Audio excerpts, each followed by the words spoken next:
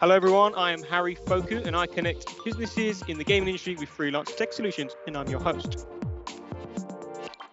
Today I'm joined by Maxim, producer at Seriously Digital, Senar, senior producer at Lego Games, Sampo, producer at FakeFish Games, and Joanna, producer at Iceflake Studios. And today we're here to talk about what makes a great producer.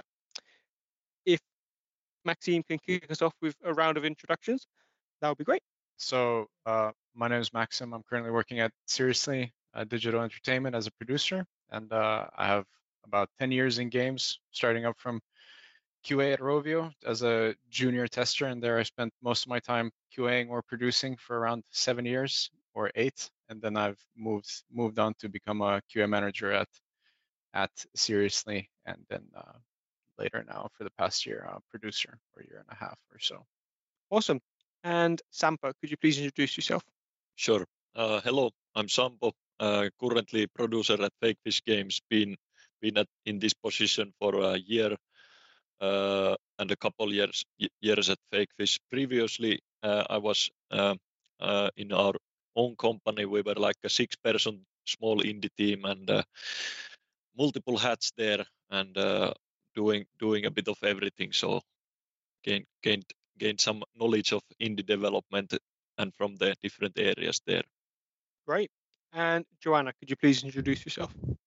Yeah. Hi, everybody. I'm Joanna. I'm from Iceflake Studios, and I am the producer at Iceflake Studios. I used to do QA as well at Iceflake, so I was the QA manager for the first 3 years of my time at Iceflake, and then now I've been the producer for roughly a year. And then before that, I actually have my background in doing some customer support for EA at EA Galway in Ireland, and then before that, I was at an indie studio called Aonic Entertainment, which there was a lot of different roles there as well. So game design and some QA and a lot of other things as well. Great. And finally, Senar.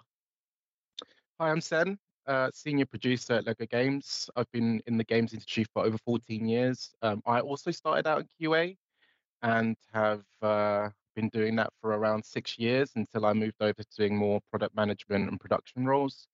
And now I'm at Lego Games. So here I am. Lovely. So let's start. Maxime, what is your question and the context behind it? All right. So my question is, how do you escape meeting hell and to have time for process improvements? And a little bit flourish and background to this question is, we're all involved in obviously discussing and thinking about not only processes that we're improving and trying to make work as smoothly as possible, but of course we need to sync with, well, every department that is related to a specific feature or maybe even the whole game company, depending on the circumstances of where we are working. And so what I mean by meeting hell is I'm sure we've all been hit with tsunamis of meeting after meeting after meeting for weeks on end. So how do you kind of find the time to really just escape those kind of blockades of meetings and actually sit down and just maybe sync one-on-one to that person you've been dying to talk to for the past maybe, I don't know, 2 to 3 weeks or maybe 2 weeks already? All right. Sen, do you want to start on this one?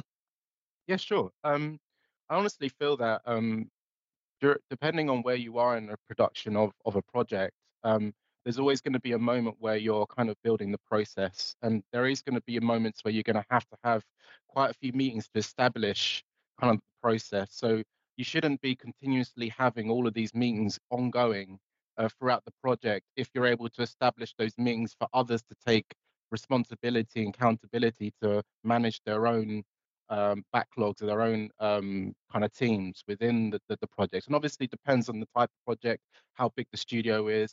These are all kind of major factors, but essentially you shouldn't be the one that's always having many meetings and because like I said, you should be able to kind of that should be able to take care of itself once you've got the initial kind of structure kind of sorted out. And if you haven't got that structure sorted out, then you will have those ongoing issues where you'd have these meetings pop up and you're going to have to take care of them. So with a bit of planning involved, I think you can take care of that and make sure that the team itself is able to manage their own meetings and their own teams. Lovely. How about you, Sampo? Thoughts on that? Sure. I would guess that my meeting hells are quite smaller than as with our smaller team, and not quite like departments inside our company, but there has been occasions, and we've struggled with that some bit. And I'd say that what we have found to work is one is like finding the persons that actually kind of need to be in the meetings, and not including everybody who wants to be, or kind of finding the actually relevant people, to put it bluntly, and also like making the meetings, having the goals of the meetings clear for everyone, so that we can keep it like very streamlined, and can go through the goals, and it's sort of like in a what's it, hallitus, board meetings, or stuff like that, and afterwards kind of making sure that the stuff has been resolved, so you don't have to have a duplicate meeting at some point talking about the same things that you've gone over already. No, I really like that. Joanna, thoughts? Yeah, so I was actually when I heard this question, I thought about it in two ways. So I think it's because I wasn't sure about like the background of the question. So I started thinking like if you're talking about like specifically as a producer, like you as the producer are in the meeting hell. I think the first question to ask is just ask yourself, am I actually adding value to this meeting? Could somebody else take the notes or relay this information? Because I think a lot of the times, at least personally, I notice that I'll start kind of like saying like I can do this, I can do this, I can do this, but then at the same time, there's a lot of times where somebody else could be doing that same thing, and my presence isn't actually that necessary.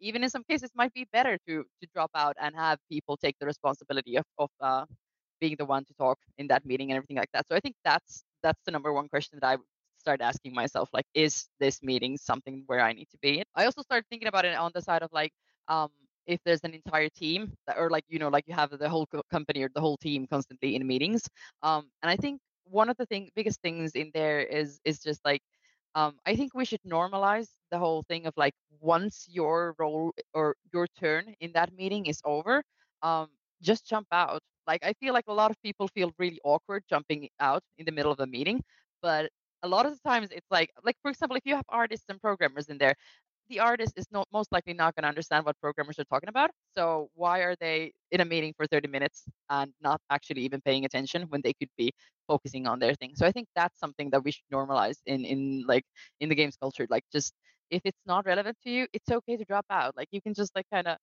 I think especially if it's a digital meeting, it's even more obvious because it'll actually like say like, oh, Joanna left the meeting, and that's like super super big. But I think like in real life, you could actually just say like, hey, I need to get back to my task, so I'm gonna just like jump out of this meeting. Like if you're in a meeting room, so I think that's something that should be like normalized. And then I think as a producer, this is something that always comes to my mind is like just having an agenda for the meeting. Sampo kind of said this as well, but it's like having a clear agenda of what do we want to accomplish with this meeting, and then following with that. And every time the conversation starts to go somewhere else, because that's gonna happen. Let's face it, that is always gonna happen. I think it's a big thing of just saying like, hey, this is a good subject. This is not on our meeting agenda today, so I'm gonna make a note that we need to schedule another meeting to talk about this. But let's get back to this subject, and then try and keep those meetings as concise and short as possible. So I think those are kind of like the things that I would probably start looking at, and like you said, Maxim, like I have those specific days where it's like meeting after meeting after meeting, and I've had to start looking at it like, hey, am I really needed here? Like, what's the point of me being here? What am I adding to this meeting? Um, Unfortunately, a lot of the times the answer is that I am needed there. Then that's a necessary new meeting that I have to be in. But yeah, so these were kind of my thoughts on the whole question of like just I think like just making sure that it's a necessary meeting to have, and the agenda. I think that might help at least in some cases. Sen, I think you've raised your hand.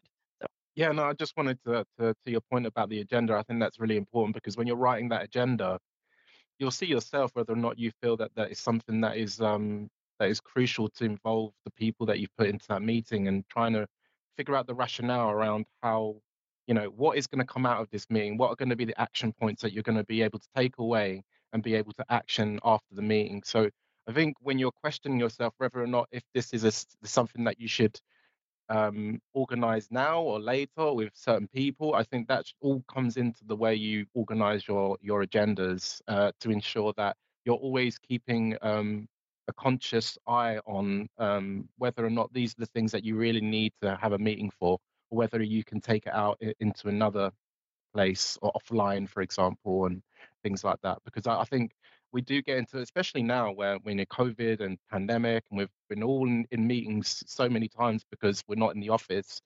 I think it's really important to try and now figure out. We don't want to disrupt the team so much that they always in teams in meetings themselves. You want them to be getting on with what they need to get on, and that's all down to the way you set out the way the project is run. So it's really important that everyone knows their role and what they need to do. So as long as that is kind of like laid out properly, I think, like I said, you should have some people be able to do what they need to do and do it freely without having to question what's going on. I love it. Back to Maxime. Kind of, I guess, closing thoughts on this. Like, how do you think about this problem? Yeah. Okay. So am I going to be the only one that confesses that they book a specific time slot for themselves to not be bothered, like in a meeting room? So like, here's like 2 to 4, please, like, do not bother me. I'm in my own whatever special meeting. No? Okay. I have those too. I have those too. Okay. So All right. I do it. Okay. Yeah. So I'm not the only one. So yeah, that was kind of my point of where do you really kind of find the time and the structure and everything else. And I think the point with the agenda was really good. And Sen, what you mentioned about actually having that initial kind of, well, architectural buildup of what needs to be done into the future and have that initial planning, I think that's really just extremely crucial, especially in the beginning, because if things are kind of trailing away and falling behind, I think in this you're going to be, I guess it's just a feedback loop at that point. You're just going to be repeating the same mistakes over and over again. And then as yeah, Joanna mentioned, like, do you really have to be in these type of meetings as well? So it's yeah, I think all extremely valid points on all of this. I had one follow-up question because I've seen this in my company. I think it's a common issue, like what Joanna said about allowing people to drop out, normalizing it. I mean, sometimes I feel like I don't want to do it because someone else higher than me expects me to stay. And I can imagine, even as a producer, you might have a lead producer, CEO, who expects you to be on a meeting that you think otherwise shouldn't. Like, do you just have the kind of honest conversation, like, I know better, or like, how do you navigate that? Do you just kind of leverage and just say, no, well, I guess I'll be in this meeting, or any thoughts on that, anyone?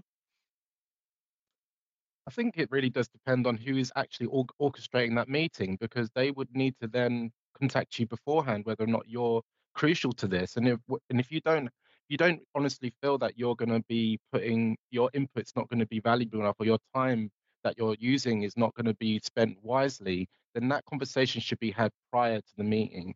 You shouldn't get to the point where you've gone into the meeting and then you're feeling uncomfortable about leaving, because essentially, if you've already given the information that you've even given in the meeting per se, then you could probably decide then, right, this is time for me. Sorry, guys, I need to leave. I've got to jump to something else. But you've contributed to the meeting and let everyone else then get on with what they need to get on with. So it does depend. But I would say, again, like, planning is crucial, and communication as well. I mean, don't be afraid to reach out to people and not only question, but to discuss and to make sure that everyone's on the right page. I think it's a really good point about like uh, being able to leave a meeting. What you said about it, Sen and Joanna. And I think we have this baseline of, like, let's say we have a meeting from 5 to 6 and these people attend, so they should be there the whole time. But for example, when we have sprint meetings, there's like 3 hours of time where we don't touch any art issues, only code stuff, and the artists just sit there, and it makes no sense. And it's not an easy thing to, like, kind of overcome. Like, how do we then handle this? Do we have separate meetings that are mushed into one, or how? But I think it should be resolved somehow, because that's lost time. No, 100%. Just to you, Joanna, and then we'll move on to the next question. yeah, I just wanted to mention that, like, so we had this like project sync meeting every Friday, which was kind of like getting everybody in and saying like what did they do this week for the project and everything like that. So what literally I started doing was kind of saying to a specific artist, for example, that hey, thanks for like when they were done, like they had said like okay, so I did this and this and this things, and then I would just say like okay, thank you, and I think if nobody has any further questions, you can just now like jump back into your work and stuff like that. So I think it's also I think the responsibility of the person who is organizing the meeting. So in this case, me as the producer, to kind of make it clear for them that they are now, oh, it's okay for them to now leave. Obviously, like I always want to make sure that I ask people like, hey, does anybody have any questions for this person before we let them go back to work? Just so that it's not a case where I'll have to ping them and be like, hey, can you come back? That has actually happened in the past as well.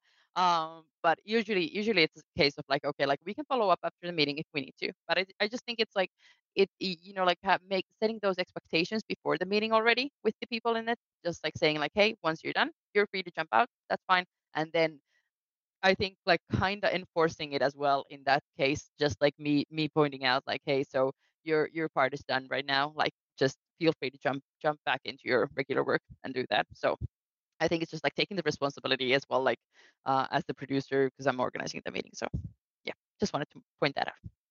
No, 100%. I think that is a big reason I've seen, at least firsthand, like the boss in charge, if they give the permission, it's like, oh, okay, fine. Okay, now I can go, rather than assuming, right? Nice one. So let's move on to the second question, which is from Sampo. Sampo, what is your question and the context behind it? Yeah, so my question is, do you think a producer needs a baseline understanding of all the game development areas, like art, code, design, and so on? And if so, why or why not? And kind of the context there, just like general discussion about it. When in other hand, you could have this producer that comes from, let's say, music and jumps into a game dev company.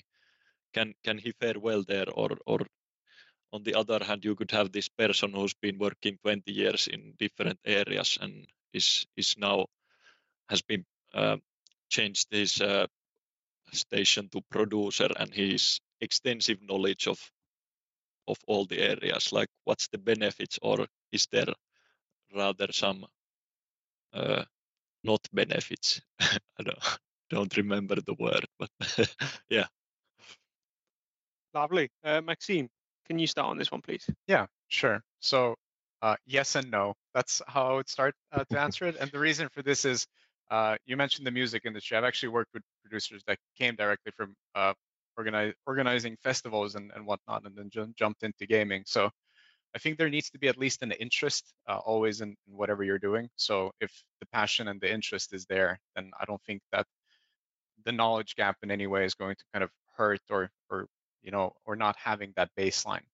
And so I've noticed that's not a necessity. And the reason for that also is why I think that is because you get sometimes interesting questions from someone from, I don't know, maybe the aviation industry that's now working as a producer in games. Why are we doing the art pipeline this way? Or why are we doing the code pipeline in this way? And so you get a broader horizon there for sure of how different things can be done as well. Because I think at times, and this isn't always a negative, of course, there's also producers with fantastic baselines in each and every single area, and they really know what they're doing as well. But maybe sometimes they really overlook that kind of naive new nuance to the work that you're doing, and maybe they've just kind of been repeating through the motions the same thing that they're just kind of used to.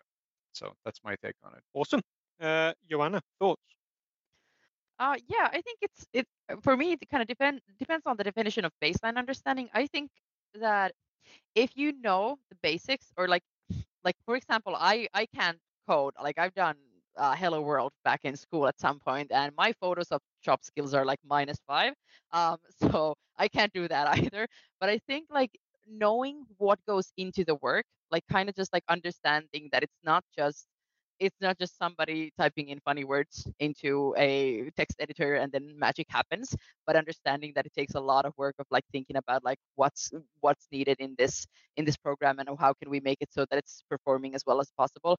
Understanding what the work is going to help a producer a lot, because then I think it gives you kind of the idea of like what to expect, because we are the ones who try to plan all the timelines and stuff like that. So if you don't know, like kind of you have no idea how long something could take, Obviously, here comes the whole point of like you need to be able to go and ask the questions, because that's the thing. Like it's supposed to be the person who does it who can kind of give you an evaluation of it.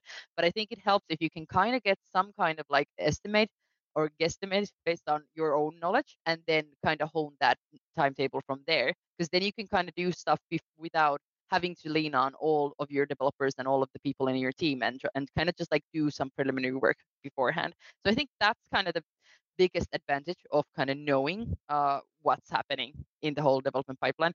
But then I think there's also another thing where when you understand the development process a little bit better, you also, I think, get to know your team members a little bit better, because you understand what they're doing and you can kind of talk to them about it. And then maybe learn about their strengths and weaknesses. So kind of if you know, okay, I have a programmer who's really good at this, so maybe I should try and like emphasize so that they get this task, and I can make sure that they have the availability to do this task because they're really good at it, and it's going to be like they're going to be the best person to do this job. So I think that's also a plus. Um, but I also have to say, like, I think there is the small negative of like if you are somebody who knows everything, like you kind of like you know how to code, you know how to do art stuff and all that kind of stuff. I think there is the possibility that you might start thinking like, oh well, this should be a quick task, and not realizing that just because it might be a quick task for you doesn't mean that it's a quick task for everybody. And also, like, nobody likes a backseat programmer, so just like maybe let the programmers do their own job and all of that. So I think that's always a possible issue. But no, I think like it's something that you don't necessarily have to have the baseline understanding, but I think it makes the job a lot easier. Like, at least personally. That's really interesting. I have a follow-up question later on that. Like, kind of, can a producer like learn the baseline just by producing, just naturally? Does that just happen? Yes, I see nods. Cool, lovely. Just curious. Then over to you. Yeah, no, I agree with a lot of what Joanna said, and I think I'll probably be repeating what a lot of what Joanna said already. But basically, yeah, I mean, I think it's not essential, but I think it's always good to have that kind of baseline understanding of all the disciplines, and like you said, Joanna, to be able to communicate, to be able to understand the scope of the project and what features and things like that that you have to break down with the team. It's always good to be able to sit in and talk and discuss openly and honestly about what needs to be done, and just to have that kind of that background knowledge is enough for you to kind of make some good estimations of decisions based off that. And when it comes to like people producers having kind of like more than just the knowledge of being a producer, but doing it other disciplines, I always think that you have to be trusting the people that are hired to do those jobs, and there should be obviously leads involved in the hierarchy of things in terms of how the studio is set up. But essentially, those are the people you should be trusting to get the job done. So regardless of how much knowledge you have, you should always be the one to give advice, but never step on anyone's toes. And if there is a case where you really feel that passionately about something not being right, then you got to have that open discussion with the leads and not make it something that is in front of everyone else. I think as a producer, you've got to have a lot of understanding and respect and be able to know when to get involved and when to step away. Because micromanagement is the last thing you want to do in your team. And I think as all producers here, we've all felt that in our careers as well. So I feel that putting that on others is probably a negative as well. So yeah, I think you don't need it. It's not necessary, but it's a really good, nice to have in that respect. Cool. So over to Sampo, I guess. Kind of, how have you? What's been your experience? Yeah, I think really good points all around. And kind of the reason I asked this is because my background is in development, and we were a small company, so had to do lots of stuff, and that's kind of gaining knowledge of the game development area. And I feel that sometimes it's a bit of a hindrance in terms of like getting too entangled in the development because of the interest in it, and what you said, Senna, about like sometimes backing off, and it's harder to do when you are entangled in the development. So just kind of wondering if it's sometimes better to be sort of like a blind man in an orchestra to enjoy the music better, kind of. I don't know if that makes sense, but kind of yeah, not focus on the development side when it's sometimes it's just not your department at all, and keep on producing, and yeah, finding the balance on there is hard. Go on, Joanna. Yeah, I think that's exactly like kind of what was my point about like being a backseat programmer is like if you have a really big interest in that subject or whatever it is that they're doing, it can be really hard to kind of just like keep your opinions to yourself because in the end as producers we are not the people we're the ones who make sure stuff happens and we make sure people can do what they want to do and need to do, but we're not really the ones doing the actual um, tasks themselves. So I think it's in a way it would be better when you would be kind of more oblivious. So then you don't even have that kind of temptation in a way to just go in and be like, but is that the best way to do it though? Like, is it? So I don't know. I have to say like that's definitely something that I think everybody needs to watch out for. I'm thinking now, like especially because you four have come from QA backgrounds, and a lot of producer artifacts have come from a QA background. I imagine you get a baseline from QA, like at least a little bit, right? Because you have to deal with that right on the ground. So definitely, probably a reason why there's a lot of producers come from QA because it's a natural thing, right? Because you have that baseline understanding. Awesome. Let's move on to the next question, guys. So the next question is from Joanna. Joanna, what is your question and the context behind it? Yeah, so my question was how to best balance between expectations from leads and development team. And to clarify this question, so obviously I think we've always all been in that situation where you have a timeline and a deadline is approaching, but then that designer comes in and is like, but I really got this really cool idea, and I really want to implement this, and then it's like it's a situation where you kind of have to like start thinking about like, okay, could we implement this? What's going to happen and everything, and kind of every now and then you have to be the bad guy and say like, no, we don't have the resources to do that thing right now. So I think it's like if any of you guys have like any best practices here, or like even just like setting the expectations of this is our timeline and we need to stick to it, and then because I think it's also like when people are in the manager roles and leading positions, they they have the bigger picture in mind, but then the actual developers have they have the smaller tasks. So I think a lot of them might value those tasks in a lot more than leads because they see it as one task among all the others. So I think just any like best practices, advice, anything at all on this. All right, I would like Sampo to start on this one, please. Sure. I think like the vision kind of expectations and what are we working towards is a tricky one because it's always a different thing in everyone's head. But kind of, I think that is something that the leads work toward, and the producer kind of has to pull out of them to get it clarified as possible, and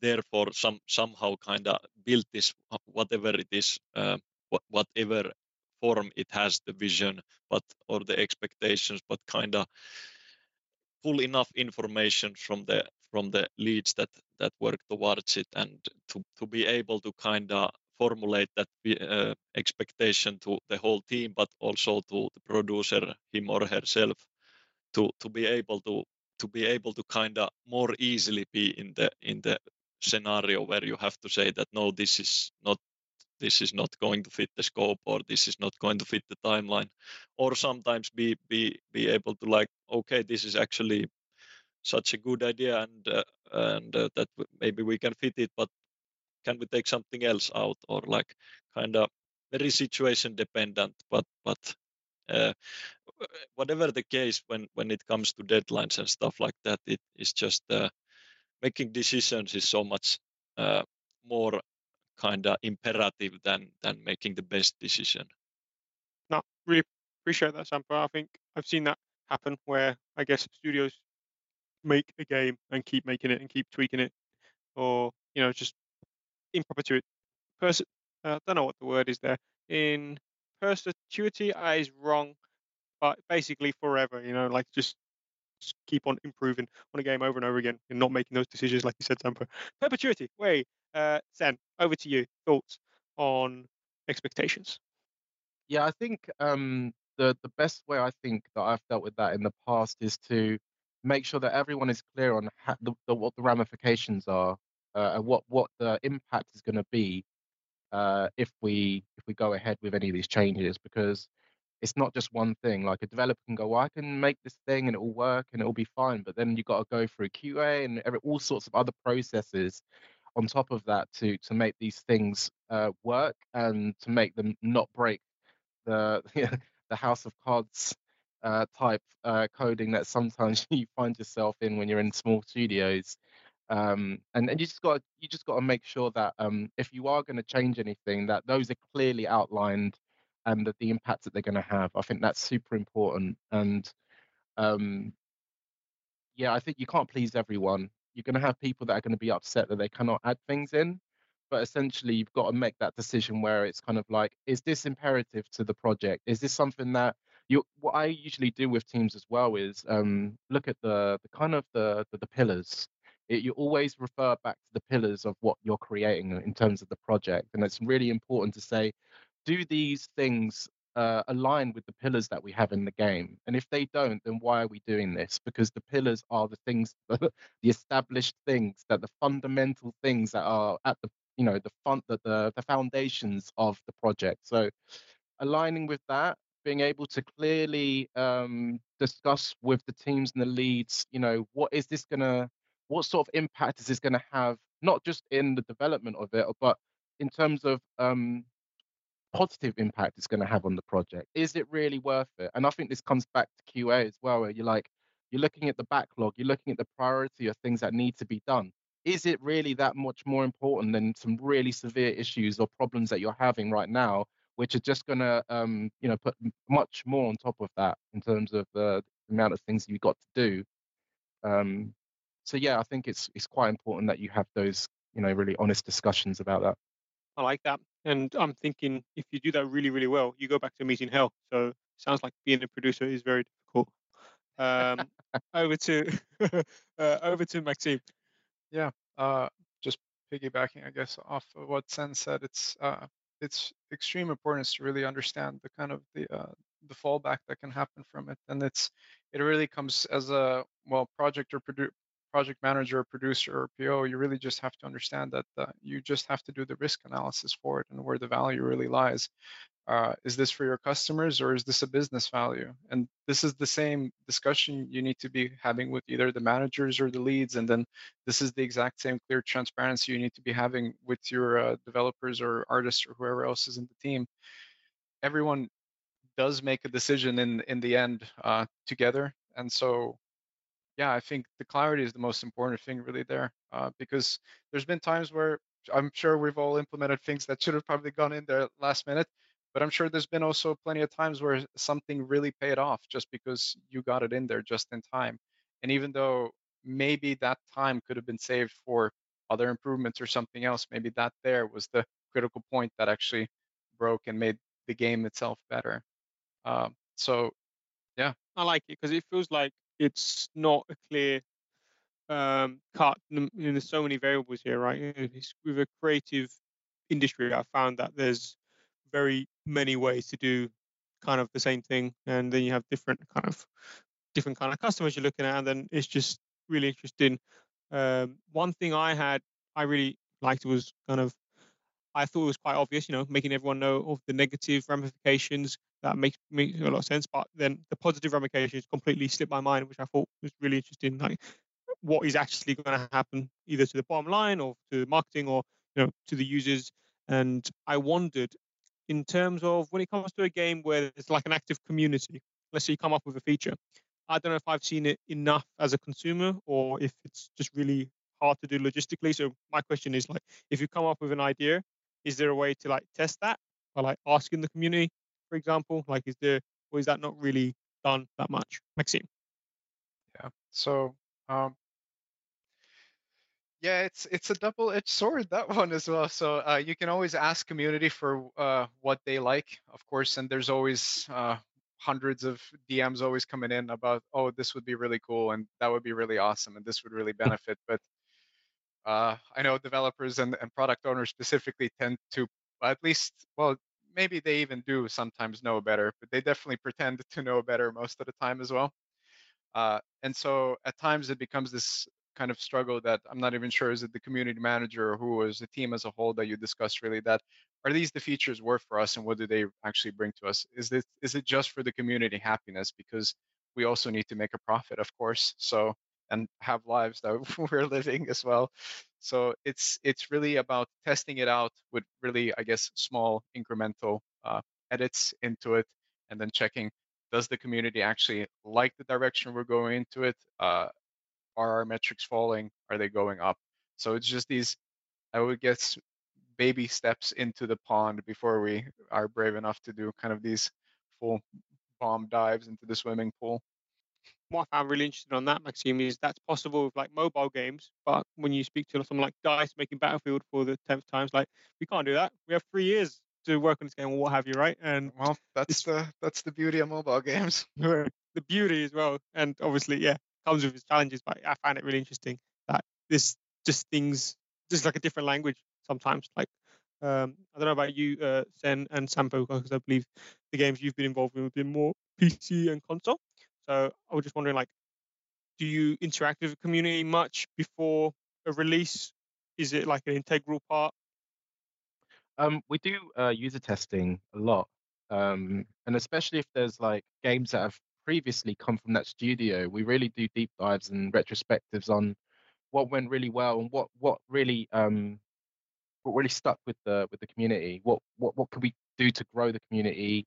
How can we make this better for the community? So I think there is a few ways you can look at, previous games, as well as doing a bit of like user testing to ensure that what you're doing is in the right direction. But I think it also comes from just an understanding of, as a player yourself, someone just taking yourself out of that development kind of scene and putting yourself in as your own kind of user. Like how would you like to play these games, and what would you like to see in these games? What's out there right now that's done really well? What features have really helped games have more bigger communities or attach rates to engagement and things like that? I think there's a lot of areas you could do to do a bit of research, and I think that all helps to kind of then align on whether or not you want to do that for your own projects. Lovely, I love it. Sampo? Yeah, we are like a very community centric company in a sense that our first release Barotrauma was like even before early access, which it has now been in for 2 years, but even before that, like year or two before that, there was like already very primitive prototype builds spread to the community, and there, it's definitely a double-edged sword, like Maxim said, and there's like there's this open-mindedness that the developers need to have in order to kind of take good notes from the community, like the ideas and all the stuff they want to see in there, but also to have this kind of a strict vision themselves. So it's in the end we are making games for the community, but in the end the team is who are making those, and the team knows better about the future of the game and the whole kind of structure of the game, and sometimes the community hits the nail on the head with an idea that the development didn't even like thought about, but sometimes it's just a struggle of like many people want this thing, but it's just not fitting for and for the game, at least not in the developer's head, and it's just a struggle of like, but yeah, but you promised us and stuff like that, and yeah, it's but I think like on a more general note, I think that's the power in today's internet and global era, that I think that's definitely at some level, because you can do it now, because you can take community feedback easily, you can update games through internet, and it's so different than 20 years ago that why not benefit from it at some level at least. Oh, that's great to hear. Lovely. I want to move to the final question now. to the final question from Sen. Sen, what is your question and the context behind it? Sure. So my question is, how do you deal with unexpected scope change on projects and how that impacts planning, timelines, all that sort of stuff? So imagine, just to give you kind of like a scenario, imagine you've just, gone through pre-production, everything's been greenlit, you've proposed your timelines, your roadmap, everything, you've got the Jira database going, everything's all on its way.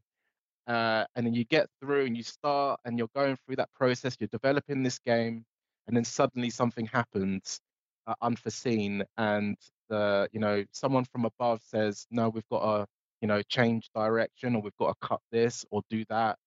How do you deal with that? All right. Joanna, could you please start on this one?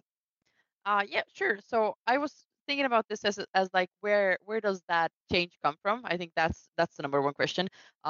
If it is coming from above you, it is most likely something that you really need to take seriously.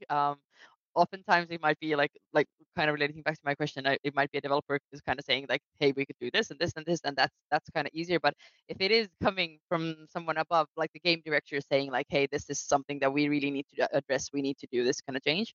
Um, I think it is extremely important, just like doing a risk analysis of the situation and kind of seeing the impact of that scope change. I think that's what I would do first. Like I just see like, okay, so this scope change, like what's it gonna do to the project itself? Like is it something that could be done simultaneously without actually affecting timelines? Like maybe if we hire some more people, for example, could we then be able to do this scope change? Or is it something that's gonna just essentially take all my beautiful plans and all my beautiful gyro boards and all of them and just toss them to the rubbish bin? Like what's gonna happen with it? I think just like looking at the impact first of that scope change, but also just like that was mentioned by Maxim in my previous question, just like that also just thinking about like the positive impact as well. Like, is this change going to be something that will, for example, like make our target audience a much larger audience? Like, is it going to make this game from a 1 million player game to a 10 million player game? Because then, like, changing everything, then my plans can go to rubbish bin, no problem. I'll toss them myself. Like that's okay with me. So I think it's a lot of like just evaluating the impact of that scope change. That's where I would go first. Um, as a question of like how do I deal with it? I would say I try my best, but, obviously. But I think it's just something that it's something that you just kind of have to be ready for. This was something that I was actually talking to another person from Paradox Interactive, a product. I think they were a producer and now they're in some other role. But anyway, so they were even saying just like as their principle is, um, don't don't try to like remove risks because something's always going to go wrong. We all know that something's going to always go wrong. So instead of trying to just remove all the risks, be prepared for them. Just have that in your timeline to begin with. Think about it like, okay, so obviously, like if it's a massive change of like direction, there's nothing you can't prepare for that because that's something like otherwise you just have like 6 months of extra time in a project, which is not realistic. But like trying to make sure that you have buffers everywhere, just so you can kind of maybe like look at, okay, so if we would do this change, we would lose some of these buffers, but is it still doable? Can we still do it? So I think it's a lot of like just making sure that the plans themselves already have that amount of space in them. Um, and then yeah, just like discussing, I think the biggest thing is just like discussing the reality. Is it actually something that we can do? And if we do it, what is the impact? That's the number one things. Yeah. Awesome. Thoughts on that, Sampo? Yeah, I think like one problem is that 70% of people underestimate, so the number is probably higher. So it's kind of like very much what Joanna said. Like it's super hard to if you have a multi-year project, for example, you really can't scope that clearly. So kind of just embracing the scope creep in a way, having buffer based on the timeline, and like if it's a huge feature, then having even more buffer sometimes that's not an option, but smashing enough buffer that that is possible, kind of going with that. But then there is like that's more towards the scope creep. Scope creep. That's like when you have planned stuff, but it reveals to be much more work than you thought of. Then there's of course the scope creep when kind of you get new ideas and you want to add new stuff, and then it gets a bit more tricky to kind of prepare for, and then it's more or less about the stuff already discussed, like the pillars and going back to those and the vision and stuff like that. Awesome. Maxim? Yeah, I guess first things first is do not panic is the first thing to say. That change is a constant, and it will always be, no matter what project, no matter how big of scope change is. It will maybe not happen every scope, but it definitely happens a couple of times a year, hopefully, to most people, but maybe sometimes more. And I really liked what Sampo said about embracing the scope creep. That's really just what you have to do, is just brace for it and understand that you almost have to be a little bit paranoid constantly as a producer, and just constantly think that something at some point is going to go wrong, and you're constantly doing risk analysis at the back of your head, like where are these key pinpoints in the bridge that will soon collapse, and putting buffers there, as you said. But if it's small changes, as we already discussed maybe a little bit earlier in the cast, is just risk analysis, and then look for the benefits. Buffers and leeways are always good to have. And if it's a really big scope, let's say you're throwing out, I don't know, a year or two out the window, then we're coming back to just the clear transparency of why we are doing this, or why is this actually happening, and how are we building ourselves forward from this. Sen mentioned earlier about pillars. I really like that. Is this like going towards our company or our team's pillars? Is this what we're actually building for? Is this what we're standing for? Is this what everyone also wants to sign off on themselves?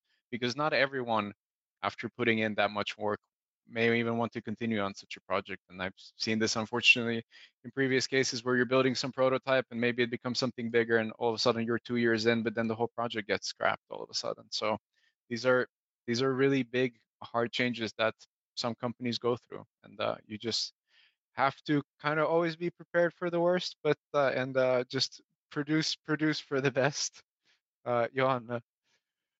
Yeah, I just wanted to jump in on that, like transparency. I think that's one of the biggest things, like when this happens, when whatever kind of scope change happens, I think it's a big thing to make sure, um, as the producer, that you update all relevant documentation as fast as you can, so that people who are working in the team have some reference points to jump back into. Like if it's okay, let's say like we have to scrap a major feature and to bring in this new thing, or like change timelines completely, making sure that that information is available to everyone in the team is so crucial, because it can so easily just snowball into an effect. Like some artist is like, yeah, I think it was like this date, and then the other one gets another person gets that time as well, and then everything is just like confusing and everything like that. So I think like transparency, especially and with the communication, it has to be that has to be one of the biggest things to just think about, and make sure like it's always that one piece of documentation that you forgot about, and then somebody's looking up at it, and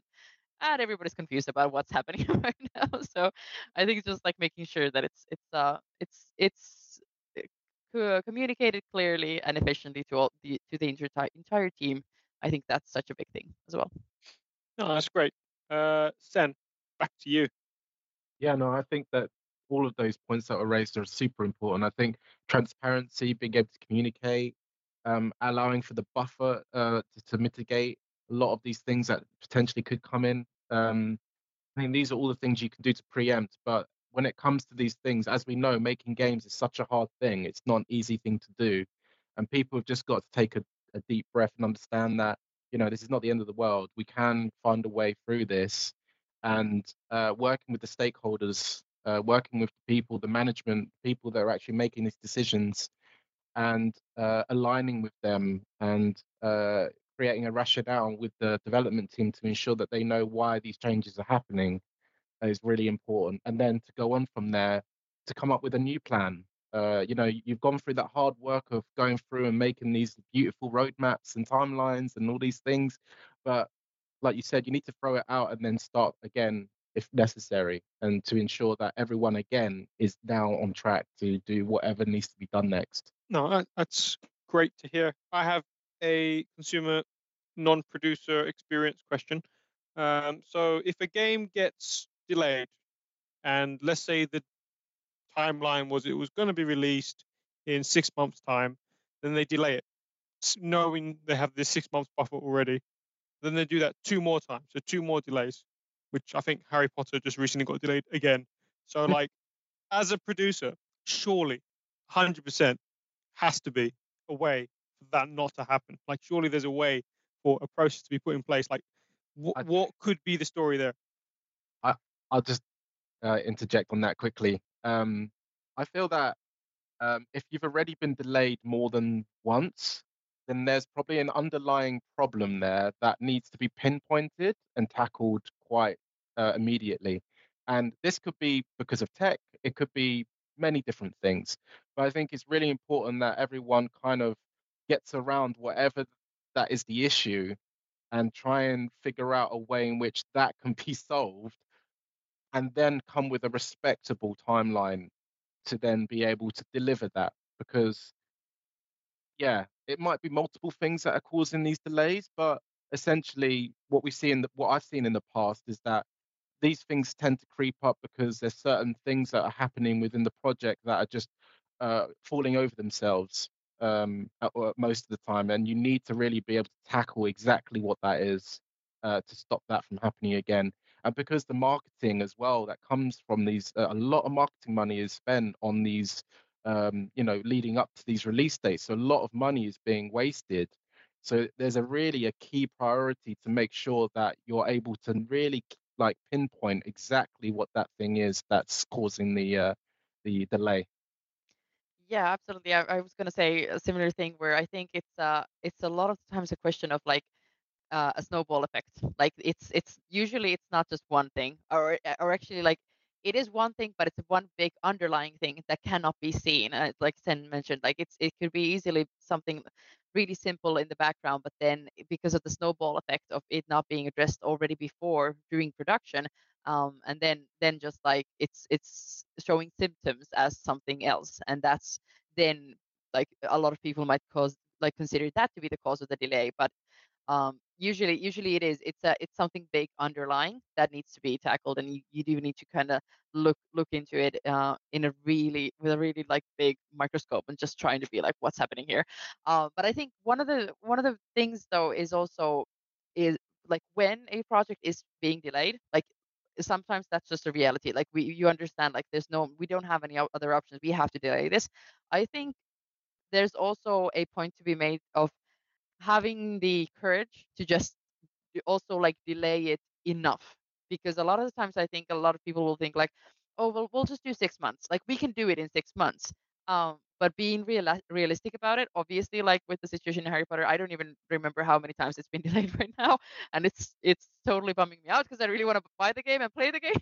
So um I think it would be better for a company to say like, hey, we're gonna just take a year and work on this, instead of doing, hey, we'll do 6 months, and then they say again, we'll do again 6 months.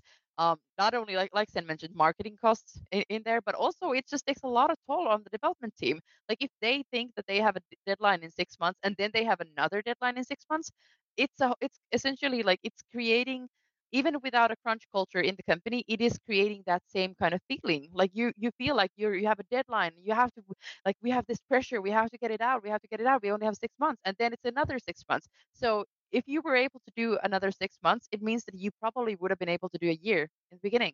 So it's just like it's a really tough call to make, it's a really tough thing to suggest, like say, hey, like we need another year. A year is a relatively long time, but if it's better for the project, like just find the courage and find the data that proves that the year will be better, it's going to be a lot better for us, and then just make your case. And um I don't know, like you never know where the cards fall, but if you do your job well, I think you'll have a lot happier development team, but also like I think nowadays because of the global, like the whole thing, like everybody can see game development more nowadays. I think even the fans would understand it. I think a lot of people do understand nowadays that game development isn't an easy thing, and there's a lot of pressure there. So I think being realistic about the deadlines would be a lot better in that case. I think I figured it out, guys. I think what they're doing is they have exactly what Joanna said. They done that 6-month delay, but I think the developers knew better. And my story is going to be the quarterly reports, shareholder, stakeholder people. Like imagine having a 1-year delay and pitching it to them. They're like, that's not going to happen, guys. No, you can do it in 6 months. They haven't made a game in their life. I can just imagine that conversation happening in so many different levels. And then I feel like they could stomach a 2 6-month delays. And be like, okay, I guess you gave it a good go. And I can imagine that conversation happening multiple times. So that is my theory there. Please don't sue me if that is grounds for suing. Awesome. Guys, that was a great time. I'll conclude here. This has been the Evolution Gaming Podcast. I want to take this opportunity to thank Maxim, Sen, Joanna, and Sampo for giving those insights. And if you'd like to get involved in a future podcast or start a webinar or anything like that, or just want to chat, you can reach out to me on LinkedIn. LinkedIn at Phokou, Phokou spelled Phokou. And that is everything from me. Thank you very much for listening.